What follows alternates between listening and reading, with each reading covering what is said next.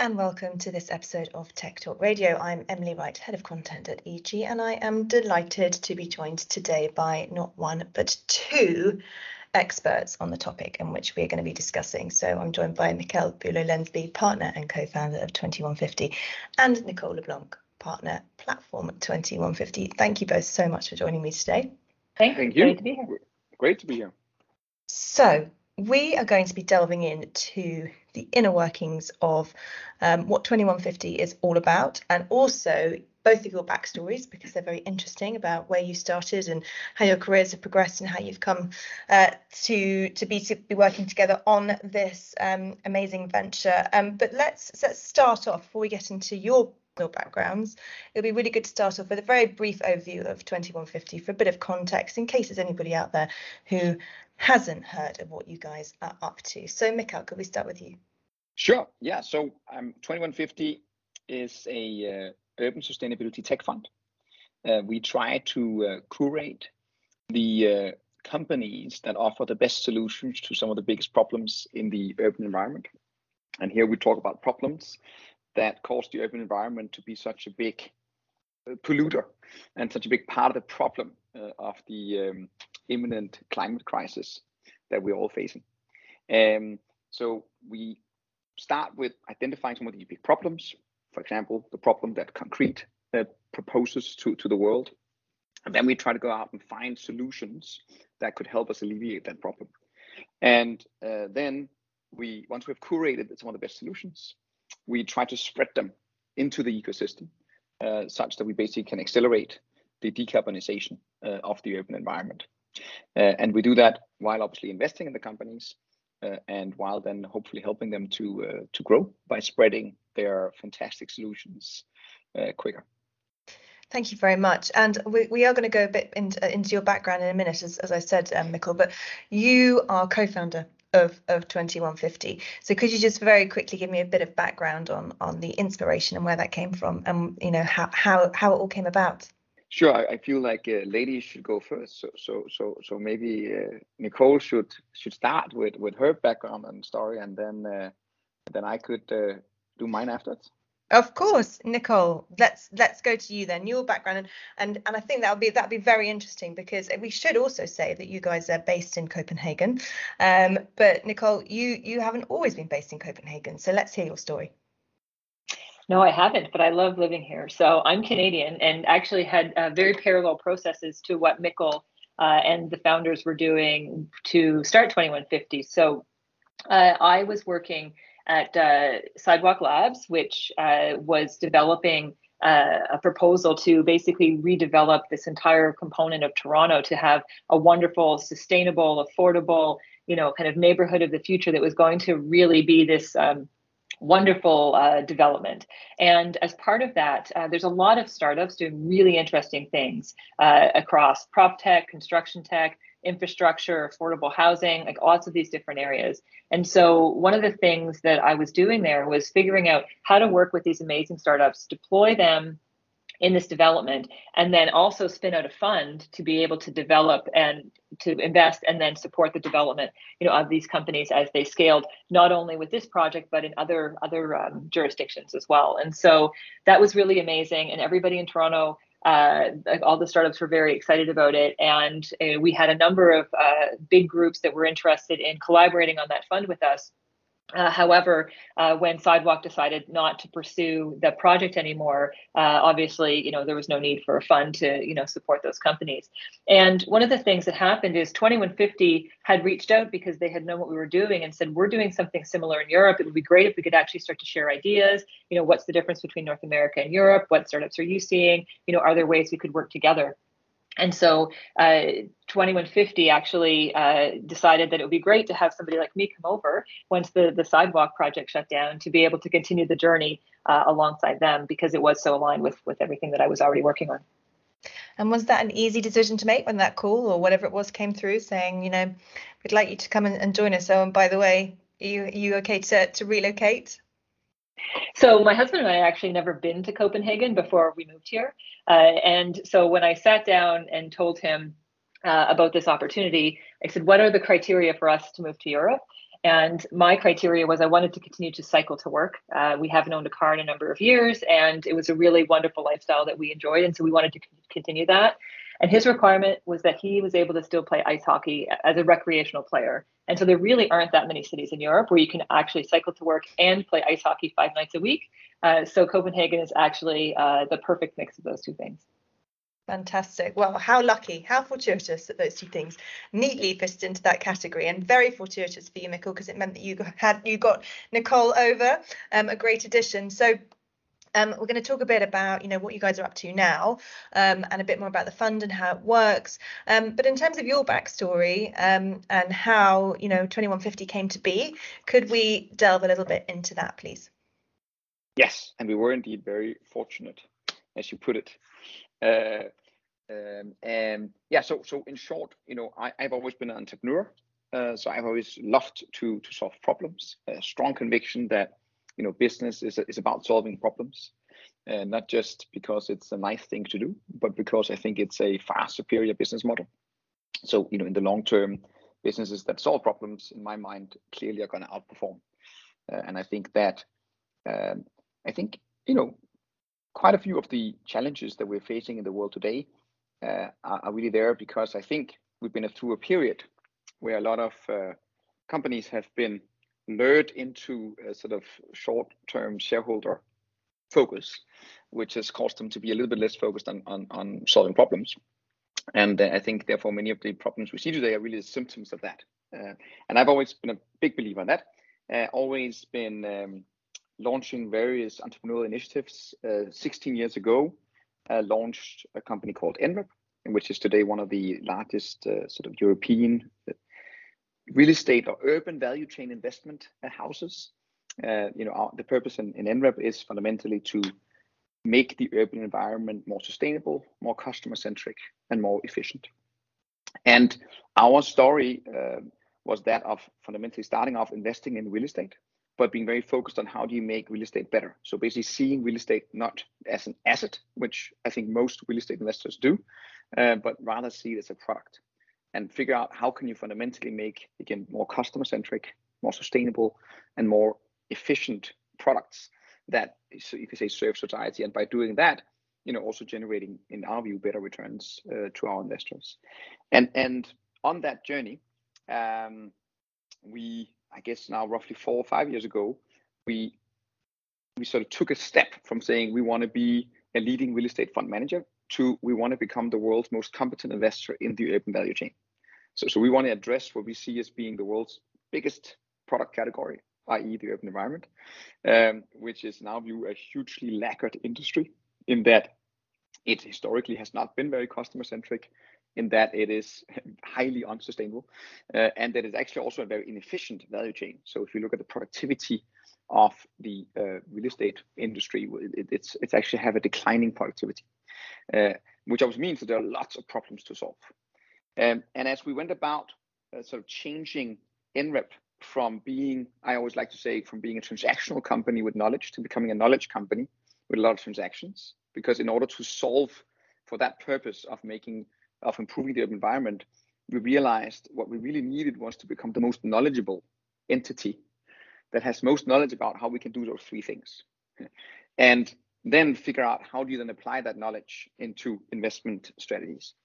On that journey, we realized that technology was going to be playing an enormously important role in trying to address these 3 objectives. So i.e. technology is going to be one of the enablers to make the urban environment more sustainable, more efficient, and more customer-centric. But we had very little technology understanding. And so the idea of us starting to create basic technology solutions, that was very naive. We're definitely not going to be world leaders in that.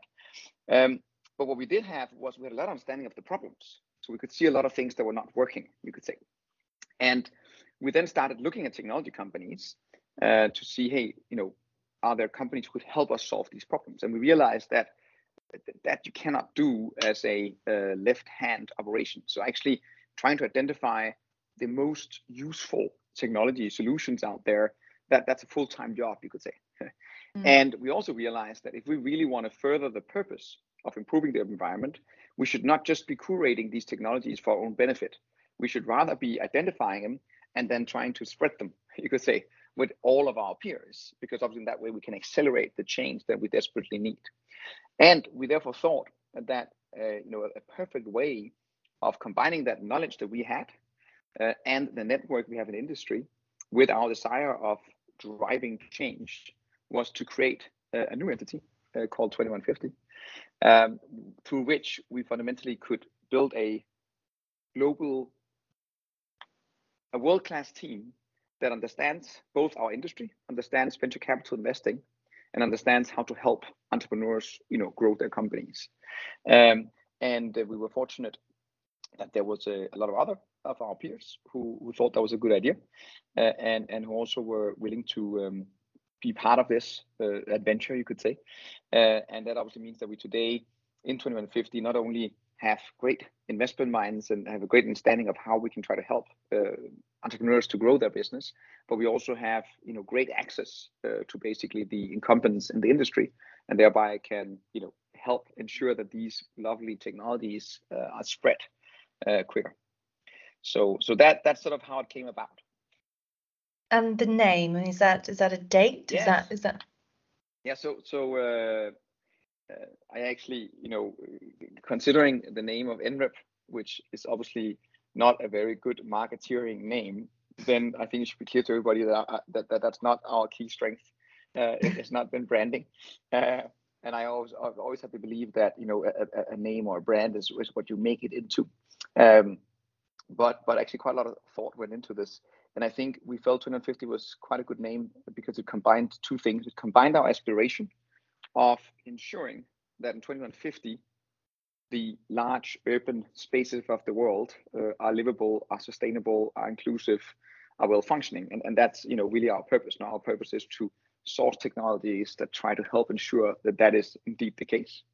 And then secondly, 2150 happens to be the zip code of the first large urban area that NREP has developed, you could say. So this is one of the towns, if you will, that we're very proud of, having really had responsibility for developing, which actually recently was named in the monocle of being one of the best new towns in the world. So in that way, it also sort of linked the 2150 purpose and the NREP organization, and thereby symbolizes in many ways what it is we're trying to do with it. Brilliant. Another fortuitous thing there, the 2150 perfectly dovetailed with the zip code. Yeah. Nicole, so we've talked a bit about your career path and your journey from Sidewalk Labs. So obviously the focus here is on sort of sustainable urbanism. Do you feel there's enough of an understanding around that within the wider world, within the real estate sector, within the tech sector? We talk a lot about smart buildings or even smart cities, which I'm not sure is quite the same as sustainable urbanism, or maybe it is. Do you feel there's enough of an understanding around that? And what does sustainable urbanism actually encompass? So I think everybody understands the concept and everybody understands the need and why we have to, move in this direction. But I don't think there's enough information out there about the details behind how to actually execute against it, how to hold yourself accountable, and how to continue to evolve that over time. And so what we talk about is urban tech. So there's lots of, great elements of prop tech or construction tech, but urban tech really encompasses all of that. And so we're focused on cities where, you can look at the stats, the majority of people are immigrating to cities. We're building an equivalent of a New York City every month somewhere in the world.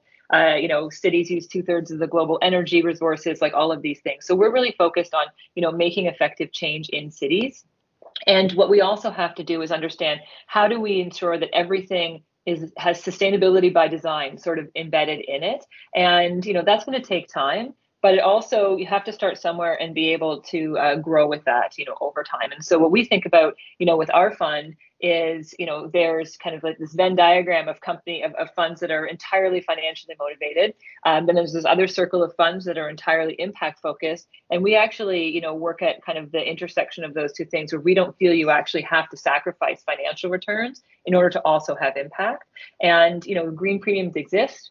everybody knows about green premiums, and a lot of progressive customers are willing to maybe pay that green premium, particularly in the developed world where major cities or very successful real estate developers can pay the green premium to be able to help scale companies, so then actually the cost can come down, so it can be more widely distributed. But I think, what we need to do is really focus on the data and really focus on how we can find, solutions that we can deploy now, and, how do we track the ROI? How do we continue to, monitor that over time?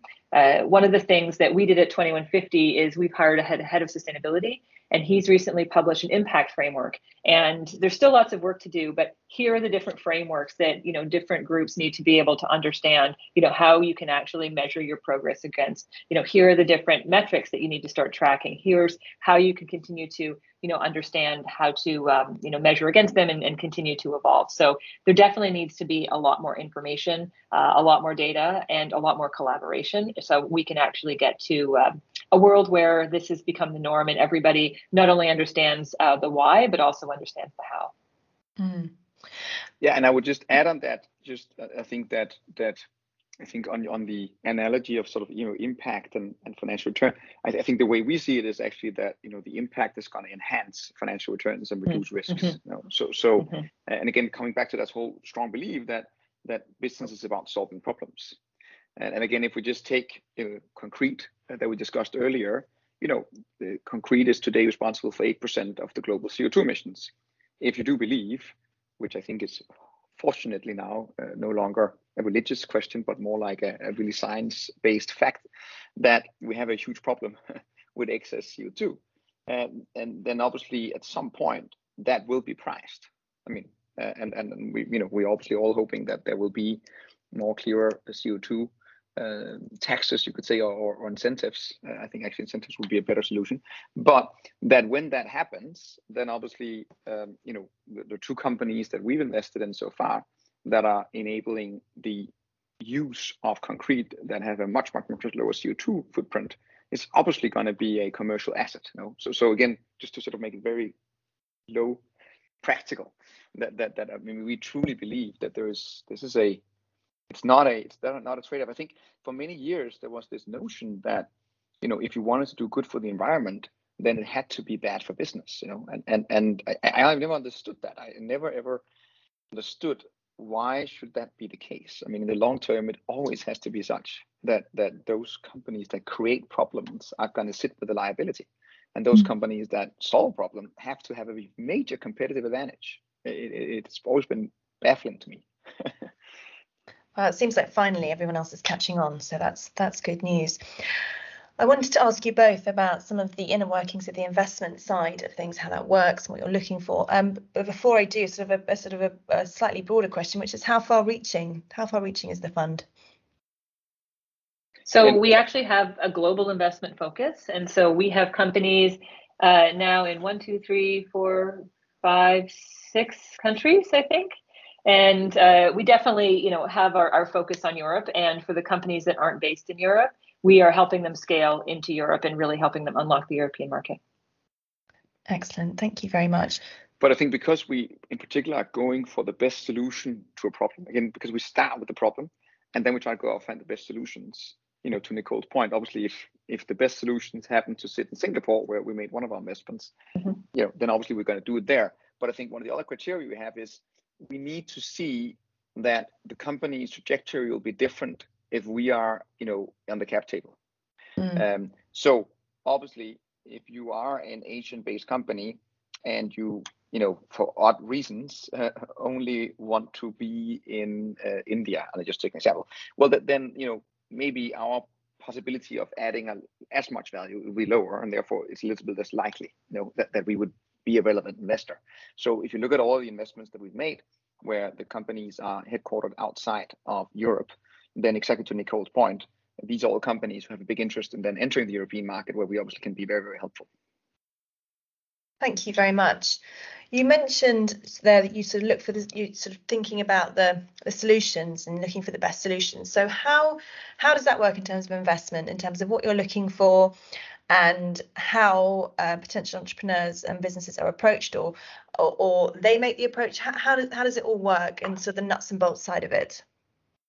So we have a problem-driven approach to what we're working on. And one of the interesting things we have a number of investors that are like NREP, where they're real estate developers, they're construction companies, they have physical assets that they're actually managing. And so they are actually great for customer discovery from that perspective. So we're working closely with them to understand what problems that they have, what opportunities they're trying to, capitalize on, and what types of solutions they need to basically be able to address that. And so by understanding their problems in greater detail, we can actually, I say we become hunters instead of gatherers. So we're able to go out and look for amazing companies. So for example, we did a deep dive into the modular construction space. It's really interesting. Everybody wants to understand, offsite construction and wood and CLT and these types of things. So we actually did an analysis of that whole industry. We worked with a number of our investors to understand if they've been working with any companies in the space, what their goals were for that. And then we went out and identified a number of startups that were addressing some of those issues, and we ended up investing in one company that does that. And now the investors were able to sit in on the due diligence and provide us feedback as potential customers. And now that we've made the investment, some of them are actually adopting that technology now. So we're basically trying to create this circularity to our whole ecosystem, so that we're collectively solving these problems as a group, because it takes a village, in the sense that, we definitely want to be able to ensure that, it's not just digital innovation, it's physical innovation, it's policy innovation. Like, how do we collaborate to make sure that we're actually solving these problems together and enabling the startups to scale to be able to do that? So that's a real core component to what we're doing. Thank you very much. And so you mentioned the modular there. Mikkel, you've mentioned concrete. Is there anything else that you guys are particularly focused on at the moment? I mean, because that would obviously sort of give a bit of an indication into sort of areas that you feel are, well, I suppose, key problem areas, and also some of the companies, startups, entrepreneurs out there that you're going to be eyeing up or hunting, as Nicole might say. Yeah, so we are quite curious individuals, and as I started off with, there are a lot of problems. I presume you said curious there rather than furious. It sounded like furious, but did you say curious? No, we're very curious. Yes, we're very curious individuals. But we're also furious about these problems too. We're also furious. Yeah, we're curious and furious. And there are so many problems to attack. So, sorry, my phone here. So there's quite a long list, but I think some of the ones that are sort of that are currently high in our, or where we have been working on deep dives, or where we have done deep dives, is energy and grids. It's on ESG analytics. It is on biodiversity. It's on cooling, which is a huge also a problem in the world, and which obviously is going to increase given what's happening in the world. It's on carbon capture and storage. It's on air quality. It's on I think I already mentioned biodiversity. But just to name a few. But this list is obviously continually evolving, and it is, we sort of choose these different deep dives or research areas that we want to dig into that are sort of calibrated with our ecosystem. But then obviously there's also the bottom off, that we get approached by a lot of entrepreneurs who are doing super exciting things, and sometimes we decide, okay, let's put this deep dive on hold and let's start with this deep dive instead, because now we actually have suddenly a super interesting company. So let's try to do the deep dive on that. So that we sort of can evaluate it. So I think, as with any business association, it's a combination of sort of top down and bottom up. And how would you characterize a backable tech company or entrepreneur? What is it that you're looking for beyond the solution to the problem, which is obviously key? And that goes without saying. What else are you looking for? Are you looking at the individual? What is it? Yeah, I mean, I think we do the very classic VC investment thing, which is all about, you need to see that there's a big addressable market. You need to see that there is a team that we are, incredibly impressed by, and who we believe can basically, solve the huge problems that it is to build a entrepreneurial company. There's always going to be lots of unforeseen problems that you need to be able to navigate, and people issues. And then I think one thing that maybe is a little bit different. So I think by and large, we do the exact same things as any other sort of global professional VC. I think where the two differences come from is, again, this problem-based approach. So again, starting off with trying to identify the biggest problems and then finding solutions on. And then the other thing is that we generally only invest once there is a product, you could say, because you could say the value of our ecosystem is really highest when you have something that we can sell to the ecosystem, you could say, no?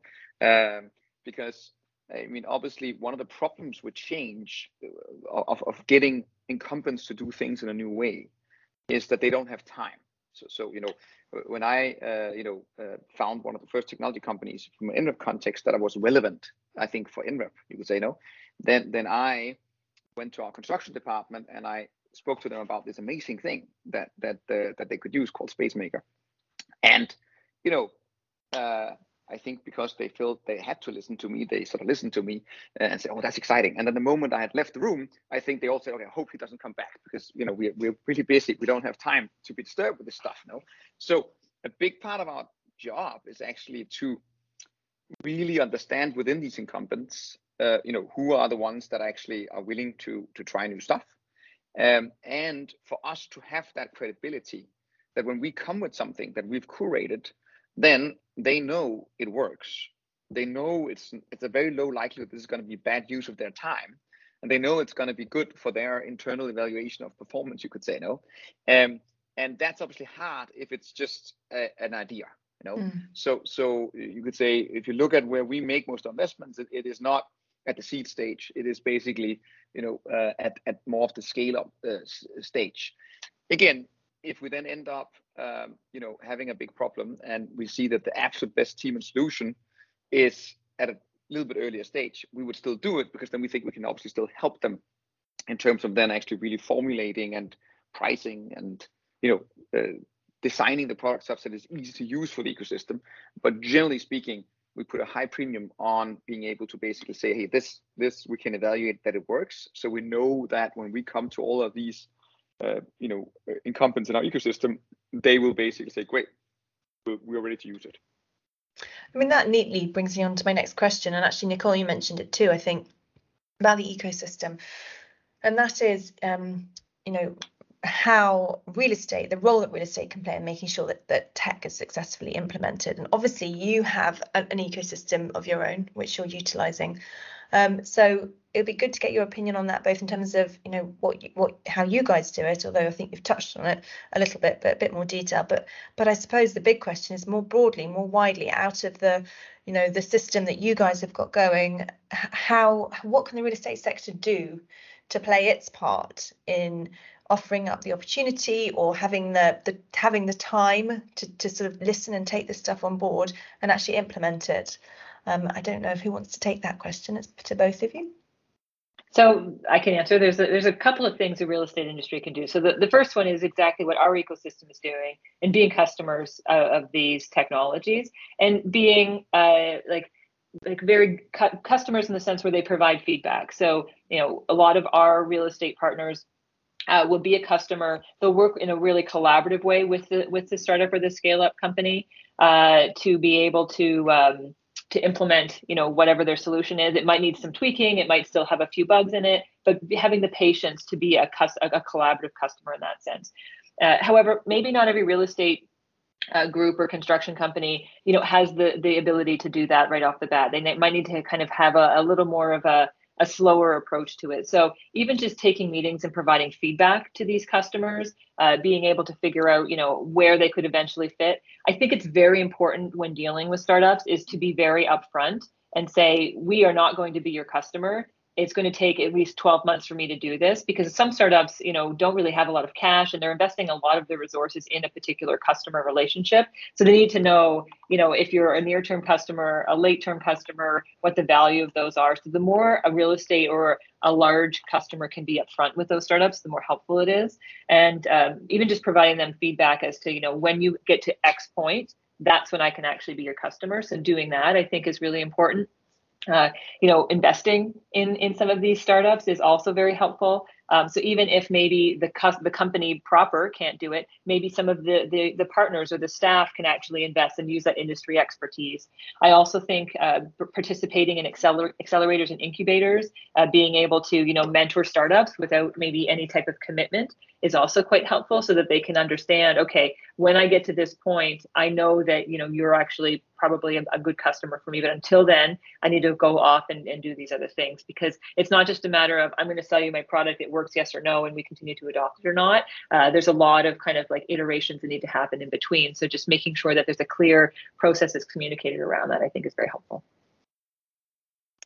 And I think then adding, I think your question, Emily, was maybe beautifully addressing both obviously entrepreneurial side and the VC side, and then the urban, the incumbent side, you could say. And from the incumbent side perspective, I think it's really quite simple. It's about setting some very clear goals as to creating sustainable product as a success criteria. So that could either be done by pricing. So in NREP, for example, we've created an internal price on CO2, so that if you're an investment manager, you are essentially getting rewarded if you reduce CO2 financially, you would say. So it fundamentally aligns. Well, actually, maybe just an anecdote. It actually a little bit came about because we were hoping for a CO2 incentive, you could say, from a regulatory perspective, and that didn't come about, locally in Denmark to begin with, and then we were just contemplating, okay, why actually, if we really want it, why don't we just impose it on ourselves? Because in that way we obviously start regulating behavior in the simplest way, which is in terms of sort of financial incentives. So I think that's a simple way to do it. You could basically ensure that every project you do has some very clear targets, and that can be connected to financials or not. Thank you very much.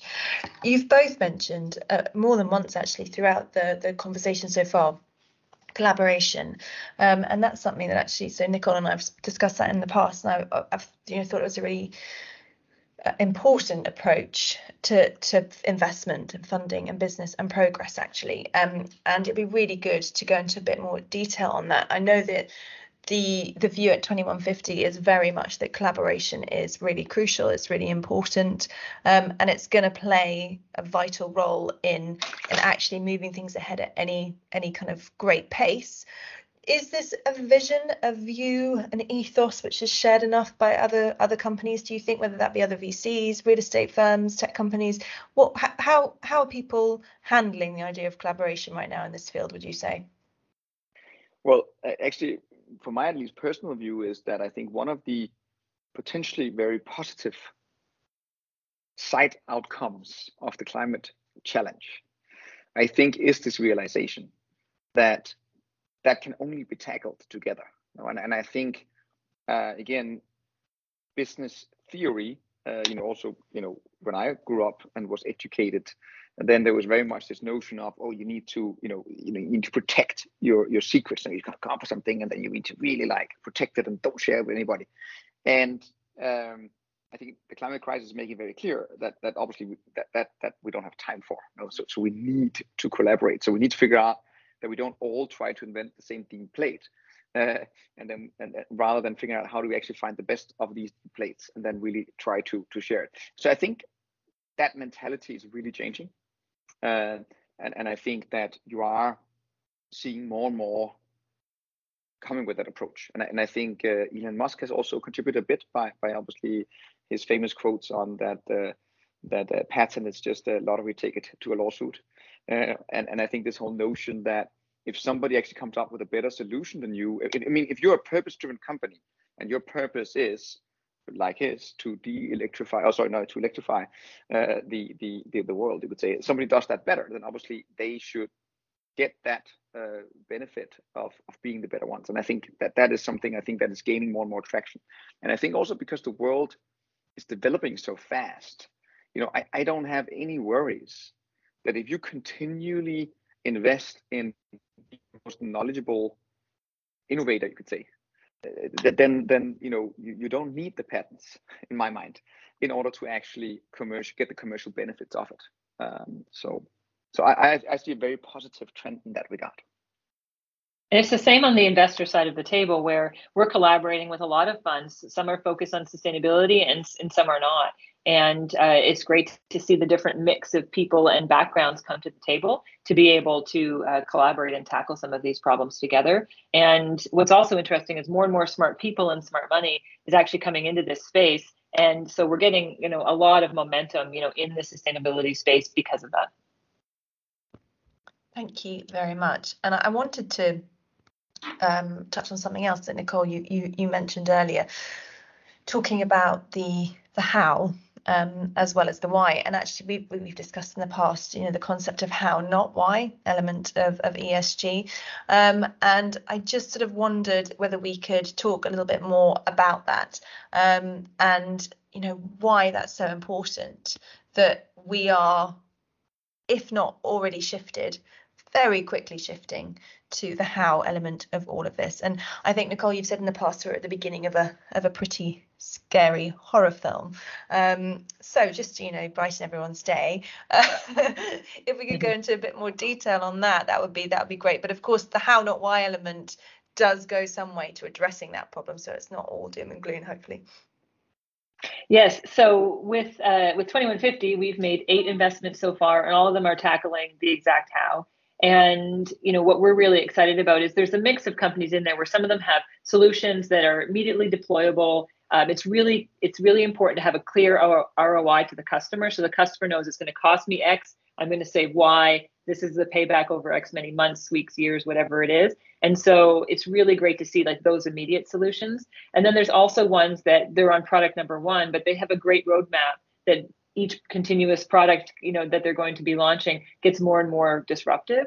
And so there's lots of really great solutions out there. I don't know if it was Mikkel earlier that was saying about, concrete, and 8% of the global emissions are from concrete. And so, like the 2 companies that we've invested in the concrete space are immediately reducing, emissions right off the bat. And so the more you can just sort of take off of the grid immediately, the better it is.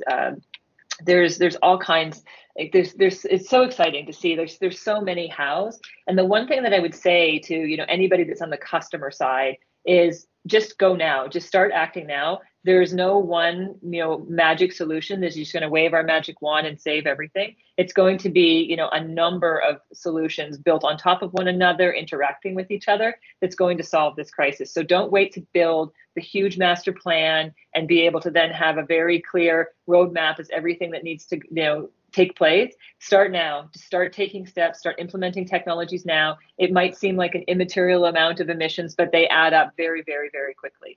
So I think like that's the really, really important thing. There's things around construction where reducing the amount of emissions from concrete and steel and other high polluting materials. There's electrification, switching as much over to electric as possible. There's efficiency around making HVAC more efficient and being able to reduce leaks, so that actually brings down the whole energy usage of a building. So there's so many amazing solutions out there. They're all really great. And it's just a matter of starting now, starting somewhere, and implementing those bit by bit by bit. Thank you very much. And actually, you've answered another question that I've got coming up. We'll start at 2, so I'll jump straight to that. And I'd be interested in both of your opinions on this, which is that what advice would you give to companies that are desperately trying to get their ESG houses in order, but they just don't know where to start? So, Nicole, great advice from you there. Just start, just do something. And Mikkel, would you agree with that? The time has come just to get going, just start, just do something. I think actually it would be commercially irresponsible to not do it. So to put aside the actual climate challenge, which I think is in itself a very, very good reason, but I really think it would be commercially irresponsible. I'm 100% convinced, and I think this is starting to be quite commonly shared, that in 10 years this is going to be a hygiene factor. So people who are really part of the problem still in 10 years, they're not going to have a business. So I would also say just get started. And again, then obviously it's all about figuring out where can you have the biggest sustainability impact. So start with where it has most, where you get most bang for the buck, like you would do with any other commercial effort. And I think that is where the potential internal CO2 incentive, financial incentive, actually can be very, very helpful. because in that way you are outsourcing the decision of where can you get most impact to the people who are closest to the customers and to the actual value chain. That again is part of the logic for why we're doing it like that. And the other thing that I wanted to ask you, and I'm conscious that your time is precious, but just the last couple of questions. How do you cut through the noise? And I think that noise is an issue for everybody. I think it's an issue for your side of the equation. I'm sure that you get a lot of approaches. You hear a lot about different companies doing different things. Noise is certainly an issue for real estate. I think that there's a lot of paralysis because companies, even the ones that really want to take action, are thinking, I just don't know where to start. And when I look into it, there's so much information out there. I'm not sure what to trust. And it can make something which is already overwhelming feel almost impossibly overwhelming, I think. So how do you do it? And what advice is there out there for people who are just thinking, I don't know how to shut out the noise and go with the right option? Nicole, should we start with you on that, and then Mikkel? So on the VC side, when we're looking at companies to invest in, one of the core things we look at is their customer relationships and the customer feedback. And if they don't have a lot, then we can actually generate that through introducing them to our investors and getting their direct feedback and having very targeted discussions about who will use this, what is the emission reduction, how much does it cost, how will it be implemented, what else needs to be true. So really kind of going in and really focusing on that customer relationship, I think, is very, very key from the investor side. And then the feedback we're getting, from our investors, which Mikkel can speak to a bit more, is, also like, okay, well, we really need to understand, like, there's been 3 other companies that have pitched us something similar. And what you have to do is don't do analysis paralysis, just put them all up against each other, understand if you implemented each one, what would the outcome be, how would you measure it? And really just, you have to start somewhere. And, basically, if you're not willing to take the full jump in, maybe piloting 2 of them and seeing which one actually provides the best feedback, asking for customer references and seeing if there's a reference project that you can talk to. And so then you can actually see it in action. Yeah, building on that, I think there is a lot of noise. And I think there's a lot of desperation, as you put it yourself, because I think people are seeing, wait a minute, we need to do something. Like we can't just, greenwashing is out of fashion because, people are realizing, hey, we actually have to see real impact. It's not enough that we, do some experimental stuff. It needs to move the needle. And obviously part of the problem with that is that there is still actually science lacking. So, when you look at the urban environment, a lot of people don't do LCA analysis yet, and that also means that for a lot of materials, for a lot of solutions, you can't necessarily scientifically compare it. You don't necessarily have a agreed upon metric for how to compare. And I think therefore, one of the very important, again, back to the collaboration, back to sort of the identification of the best practices and sort of agreeing on standards as to, how can we actually measure so that we can actually start making the right prioritization between this. And I think that comes back to, ESG analytics, which is one of the areas that we have had a deep dive in and where we also made investment, is trying to say, okay, we need to start supporting the creation of standards so that we all see things in the same way and measure the things in the same way so that we can drive decisions the way. And that is very much what 2150's ethos is all about, is we want to be the ones that cut through the noise and help our ecosystem with understanding, okay, this solution is a better solution based on the science that's available today. You could say no. So I think that is actually a big part of our value proposition to our ecosystem. It's exactly that point, trying to cut through the noise and trying to base it on the science we have now and trying to advance the creation of standards and benchmarking. Thank you very much.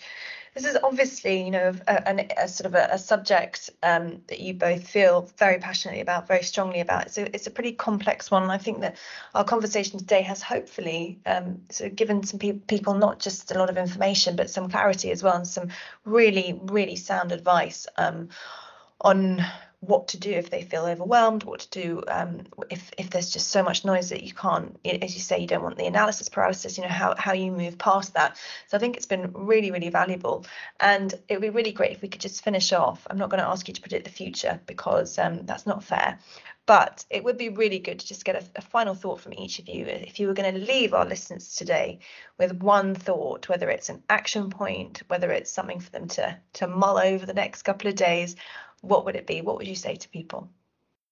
Well, I actually think that the single most efficient thing to do is to start putting creating a CO2 incentive, because I think the beauty of shareholder value and profits is that it's wonderfully binary. It's simple. It's simplifying a very complex world, and while putting in a CO2 incentive is certainly simplifying a lot of complexity, it certainly will. You're tapping into old habits that already exist, and thereby I think making this transition easier, and I think also forcing people to try to really focus on what really moves the needle. Thank you very much. Nicole. And I was originally an accountant in the first iteration of my career, so I still have a spreadsheet for everything.